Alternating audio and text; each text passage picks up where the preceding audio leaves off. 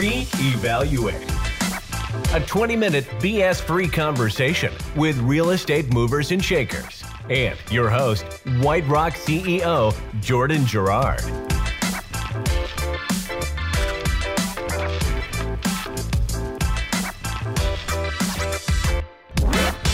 Hi, everyone. Welcome to REevaluate, Whiterock's 20-minute real estate podcast with industry leaders where we ask challenging questions to evaluate and reevaluate market trends. I'm your host, Jordan Gerard, co-founder and CEO of Whiterock AI. I'm very excited because this is our first podcast here at REevaluate. And as such, I've invited someone very close to the Whiterock AI team, an industry leader, a developer, investor, and philanthropist, Joe McMillan. Joe, welcome. Jordan, thank you very much. It's an honor to be here, and it's an honor to be the very first individual to be on REevaluate. So thank you very much for having me. Of course.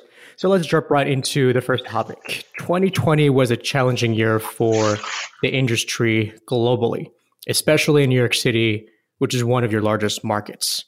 Yet in the same year, you've started several projects in South Florida, and you have launched a new venture called Azur, which is a merger of DDG and Paris-based GS Invest. Can you quickly talk a little bit about Azur's mission, and then we'll talk about the timing of launching Azur? Yeah, Azur's mission was to bring together two disparate portfolios of assets. There was a large residential portfolio in North America and an industrial portfolio in Europe.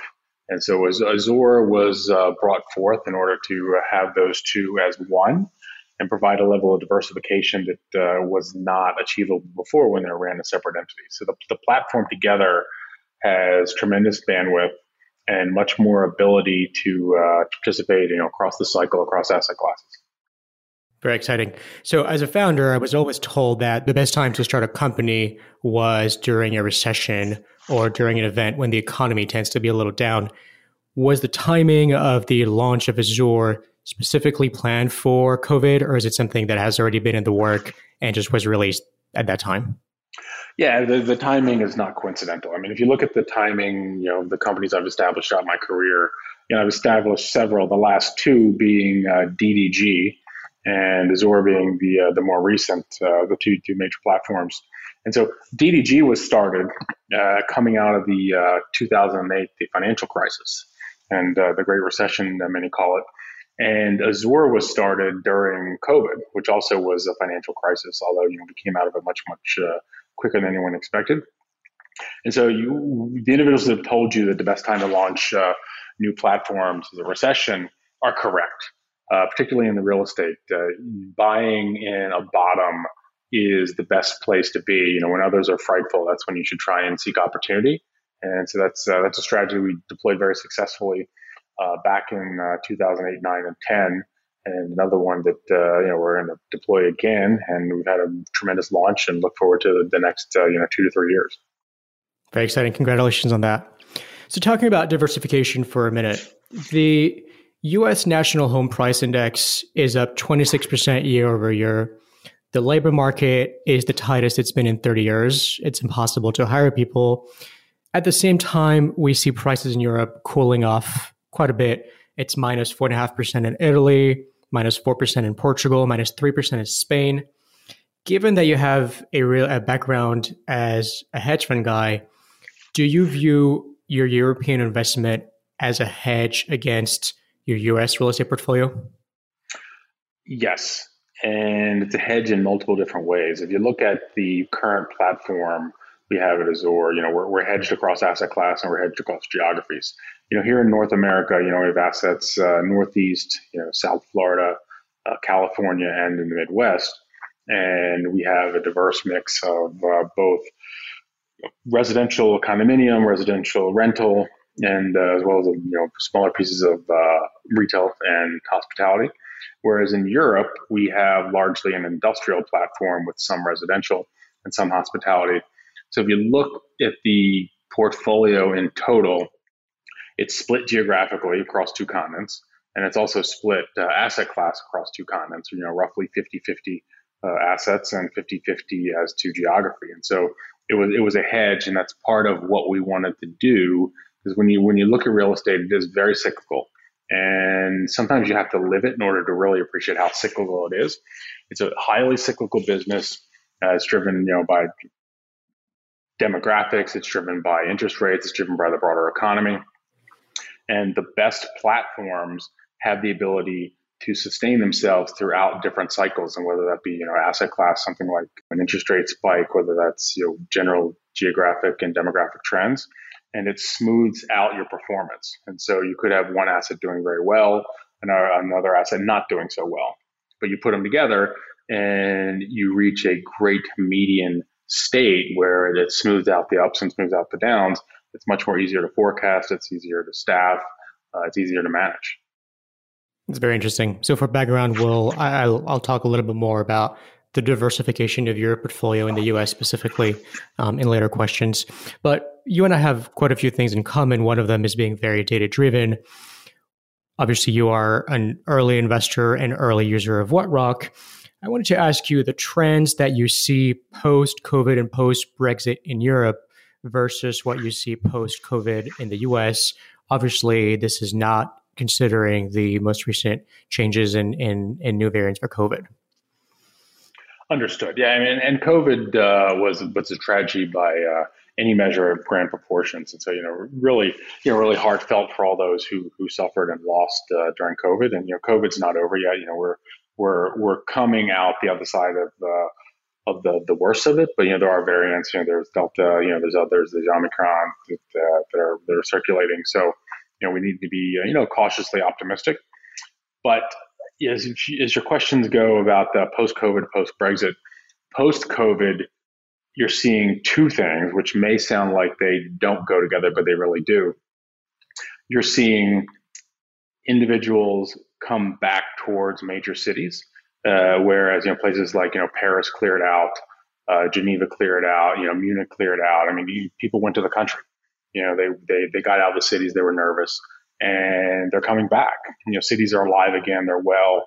Their vibrancy is there.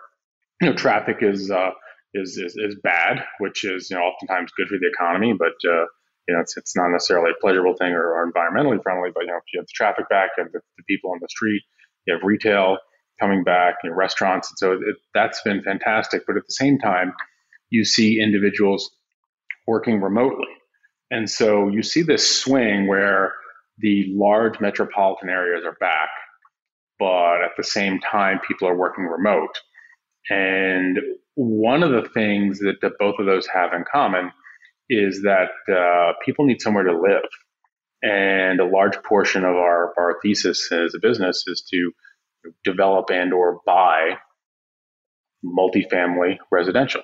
And so whether someone's in a city or whether someone's in the country, they got to live somewhere. And they can work from their dining table, they can order from their dining table. And so that's been very, very beneficial to residential portfolios, regardless of where they're located. It's been phenomenal because if you're working in city center or you're working outside, you are gonna have to live somewhere. You're gonna have to sleep somewhere, and so that's been good for that asset class. And the other thing, which has also been done very well, is online product buying. Whether you use Amazon.com or whether you go to another source somewhere else nationally, you go online to buy. More things are bought online now than ever have happened historically, and you see a lot of need for industrial. You're seeing it all throughout Europe. You're seeing it here in the States too. So I think that the two best asset classes in our mind, in our strong opinion, is residential and industrial, and those are the two that we have the largest exposure to. And so that's the post-COVID portion of your question. The post-Brexit portion is a significant portion of our portfolio is in France, and France has been one of the largest beneficiaries of Brexit. If you look, there have been numerous businesses that have left London and they've gone to the continent. And whether they've gone to Paris or whether they've gone to Frankfurt, whether they've gone to Amsterdam, Paris is a tremendous beneficiary of that, and the surrounding areas within France have done extremely well as a result of that. And so our hedge was timed very well, and Brexit benefited us, and I think we'll continue to benefit from it. Excellent. So coming back, shifting the intention back into the US, you've slowly exited the New York City and San Francisco market. You have several projects in New York City that are now selling and completed. You also have your first project in Florida that was 3550 South Ocean in Palm Beach, and you seem to have a new project in South Florida. What data has informed your move into Florida, and what do you do with potential deals on the East Coast and the West Coast? Are you completely exiting those markets? No, we're not exiting those markets. We remain very active in New York, very active in San Francisco. Additionally, we'd like to be in Southern California as well. We're just not there yet. And so I think it goes back to your diversification comments that we talked about at the beginning of the interview, is that the entry into South Florida is both diversification and also driven by demographics and economics. And so New York will always be New York, San Francisco will always be San Francisco. You don't see long term in New York going away. You don't see San Francisco going away. I mean, it'll have ups, it'll have downs, but those are two anchor cities on both East and West Coast. What we liked about South Florida is the demographics. It's a growing population, where if you look at California generally, the population has not been growing or it's been decreasing. If you look at New York, it's not growing or it's decreasing depending on which counties you're looking at throughout the state. In Florida, it's growing. Florida's gained congressional seats. Florida has a higher population. If you look at the economic growth, it's been higher than most places around the country. And so we saw the demographics going that way with population. We saw the economics going that way with growth. And then you also have the benefit of the tax situation. The tax situation in Florida is materially better than California or New York. I mean, there's a big reason from a tax perspective why you see individuals, leaving higher cost states and going to places like Florida, going to places like Texas or Arizona, going to the Sun Belt. They get better weather. They get a lower cost of living. They get more for the money. They don't have to pay as much tax. And so those align that really interested us in going into Florida. Makes sense. So COVID was obviously a disaster for the real estate market, but certainly around December of 2020, the market peaked back up like never before. Just an example, Brooklyn multi-transactions grew 190% between September and December of 2020. And on your side, on the condo side, sales price are pre-16 levels or even pre-15. Yet there still seems to remain fear in the market. Do you think it's more of a political fear than an economic fear at this point? And if that's true, how do you quantify the political fear, particularly as you're talking about the higher cost of living states? Are you speaking to states generally or a particular market? You talked about New York, California. I mean, which market would you like me to address first? Whichever you prefer. Well, let's take New York, for instance. There was a tremendous exodus from New York. And I remember during peak COVID, having stayed in the city some and left the city some, but in one particular instance, going through Times Square, and there was not one other individual or one other car on the street, nowhere, for block after block. People were afraid, and rightfully so. There were a lot of things we didn't know, but that's not going to last forever. It was a very weird experience. It was like something out of a movie, but now you go to Times Square and it's as crowded as it was before. And so I think you saw a fear where everyone wanted to be outside of population centers, and there was really no volume. And it's hard to make a market when there's no volume, whether it's in public markets, whether in private markets, real estate markets. You need volume to have real market activity. And so the velocity went way down, and the transactions were so low that pricing really couldn't be achieved. And so you saw this huge spike in inventory as it relates to condominiums and or residential availability.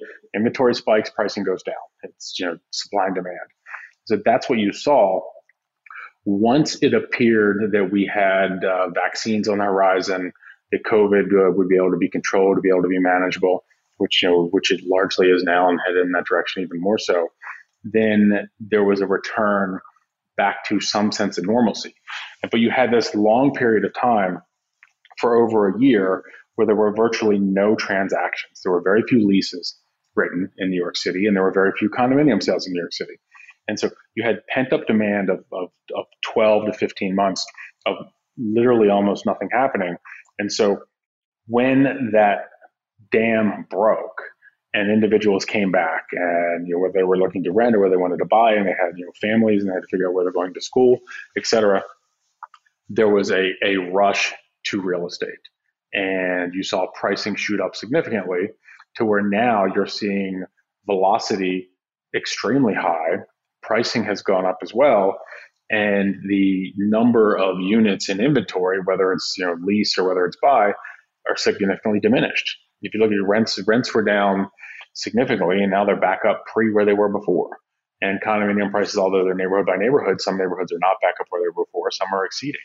And so that's really what happened. And I think that we're back in a place now where the market is very robust. It's the most robust market we've seen in years. And we expect it to continue well into 2022. And I don't see any slowdown in 22. Get out 12 months from now, and then I think we have to see what the economy does with interest rates, markets, et cetera. But it's going to be very, very robust next 6 to 12 months. All right, it's a perfect transition to my next question, which effectively is about market correction in real estate or not. Last month, Goldman Sachs chief economist warned of a substantial slowdown, particularly after the numbers related to employment, to the tightness of the labor market, and to delivery supply chain issues. Is that something that worries you in the U.S. more than it worries you on the European portfolio? I will address it in a couple of different manners. I don't think that the economy will slow down due to a lack of workers. I think that what we're seeing is you're seeing a lot of workers sitting on the sideline, and the government pumped by various different metrics somewhere between $4 trillion and $6.5 trillion into the economy. And a lot of that money was, given to individuals for various different programs that were necessary in order to keep the economy moving. And so you have a large number of former individuals who were in the workforce that took themselves out. They didn't need to work. They had money and they're living off of it. And so gradually, the likelihood is that you will see some of those come back into the market, and you'll see the amount of available workers sitting on the sideline go down. I expect that. And then there's also been a fear of immigration as well as it relates to bringing COVID in. There's also a transition out of the last administration of this administration in DC. And so you'll see more immigration. You're going to see more people come back into the workforce. So I think that will level itself out. Although finding proper staffing across any industry and any business, from wages that are extremely high to wages that are on the lesser side, is very challenging right now. And so I think that from a growth perspective, I think we're well situated for growth, and I think the workforce will largely reestablish itself. The biggest concern that I see is interest rates. And right now, interest rates are low. And as interest rates, we have high inflation. And so as interest rates go up to try and tame inflation, it's like turning a dial, and it's never perfect. And so you don't want to raise too fast. You don't want to raise too slow. And so I think that that's going to be the biggest challenge facing the Fed. And I think the fact that Chairman Powell will be in again for another term, I think is exceptional. I think continuity is good right now. The markets like it, both domestically and globally. And I think that'll be a very soothing hand as we go for over the course of the next several years. And I think that the market will respond well to that. I agree with you 100%. So last question I have for you, and probably the most exciting one. You have rolled out in 2021 a very interesting multifamily platform focused on Pennsylvania multifamily properties. Obviously, a lot of what we do at Whiterock is multifamily data. How did you pick PA? How did you pick multifamily in PA? And is that another one of your market hedges? It is a market hedge, and it's also the ability to aggregate a platform. And the way we picked Pennsylvania is we looked at markets that were within proximity to markets we were in already. Because as we want to grow a platform, we really boiled down to 5 or 6 markets in the country. And in looking around from a pricing perspective, New York, New Jersey, Connecticut, Pennsylvania, we felt that the pricing metrics in Pennsylvania were the best of all those markets. If you look at the buy-in price on price per foot, price per door, it was lower. If you look at the cap rates we could get, the cap rates were higher. And so we fundamentally felt that the going in was stronger on the metric side, and we think there's going to be upside in the rents. And so that's how we picked that particular state to go into. And we've been very successful. We've been making acquisitions, building onto the portfolio, adding to the platform. And as we go, we tend to scale, and we tend to go into different states, and we'll go into different markets. We had to pick one market to test first. We didn't want to test 5 at once. We wanted to pick one. And we're very happy with the one we picked. Excellent. And certainly hope that Whiterock can help you find more deals, accessible markets, as you get into markets that you're not as familiar with.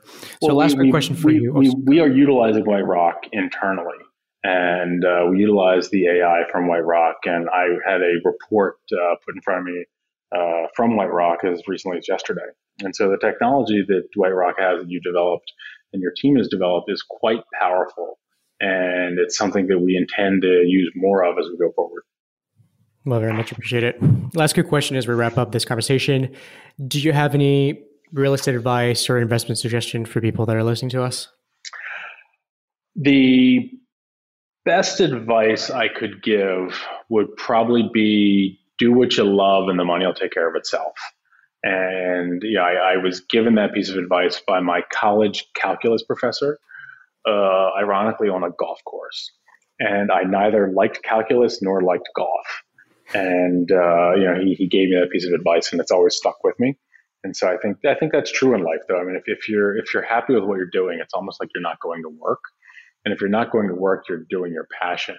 And if you're passionate about it, you'll be successful, and then everything else will fall into place. And as far as investment suggestions, I don't want to give away all the secret sauce today, so I'm going to leave that one on the table. Perfect. Well, couldn't agree more with your calculus professor's thoughts. So it was great to have you on this podcast as our first guest. Thank you for your time, Joe. Jordan, in the meantime, if you want the transcript of this podcast, or if you're looking for cutting-edge real estate data, please visit whiterock.ai. You'll find unique data sets and analytics available absolutely nowhere else. Our guest next month is a developer, a property owner, and a lender who's been in the industry for 30 plus years. He grew his company from several $100 million of capital to over $3 billion in under 4 years. For more details, please visit whiterock.ai. See you next time. Thanks for listening to REevaluate, the BS-free conversation with real estate movers and shakers. For more information or the podcast transcript, visit whiterock.ai. See you next month.